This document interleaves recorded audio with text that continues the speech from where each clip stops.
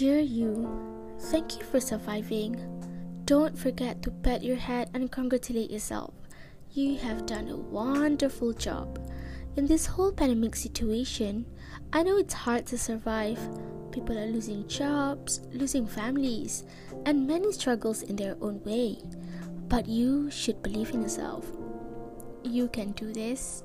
We can stand together as a team, and please let yourself have a break from whatever you're doing.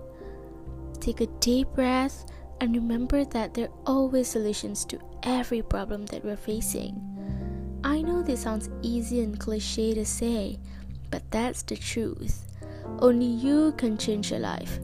You need a break before making a major change in your life. Seek help if you need one. We're all struggling now. Cases are rising, and we don't know what will happen in the future. Will it be worse, or will it be getting better? Let's just pray for the best, and don't forget to always thank yourself for surviving.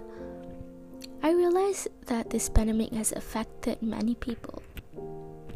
Some get depression, some get more motivated to do things, some be more grateful, depending on their own situation.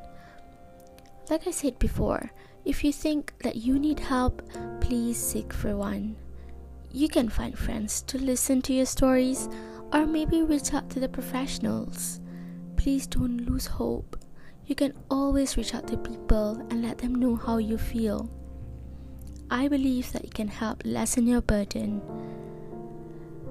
I've been so stressed out these few months, trying to adjust myself with this whole new situation, and thank God I'm fine now. I always tell my old self to take this new situation as a starting point in my life. Yes, it was never easy to do that. I struggled for months, and that's when I know you can do it too. Nothing is impossible in this life. Since COVID-19 first started, it has taught me so many things that I've never learned before.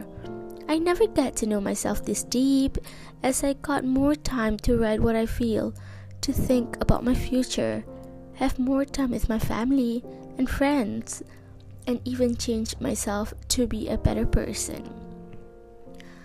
This letter is supposed to encourage you to believe in yourself and never lose hope. I hope this helped a bit, and see you in the next letter from me to you. Bye bye.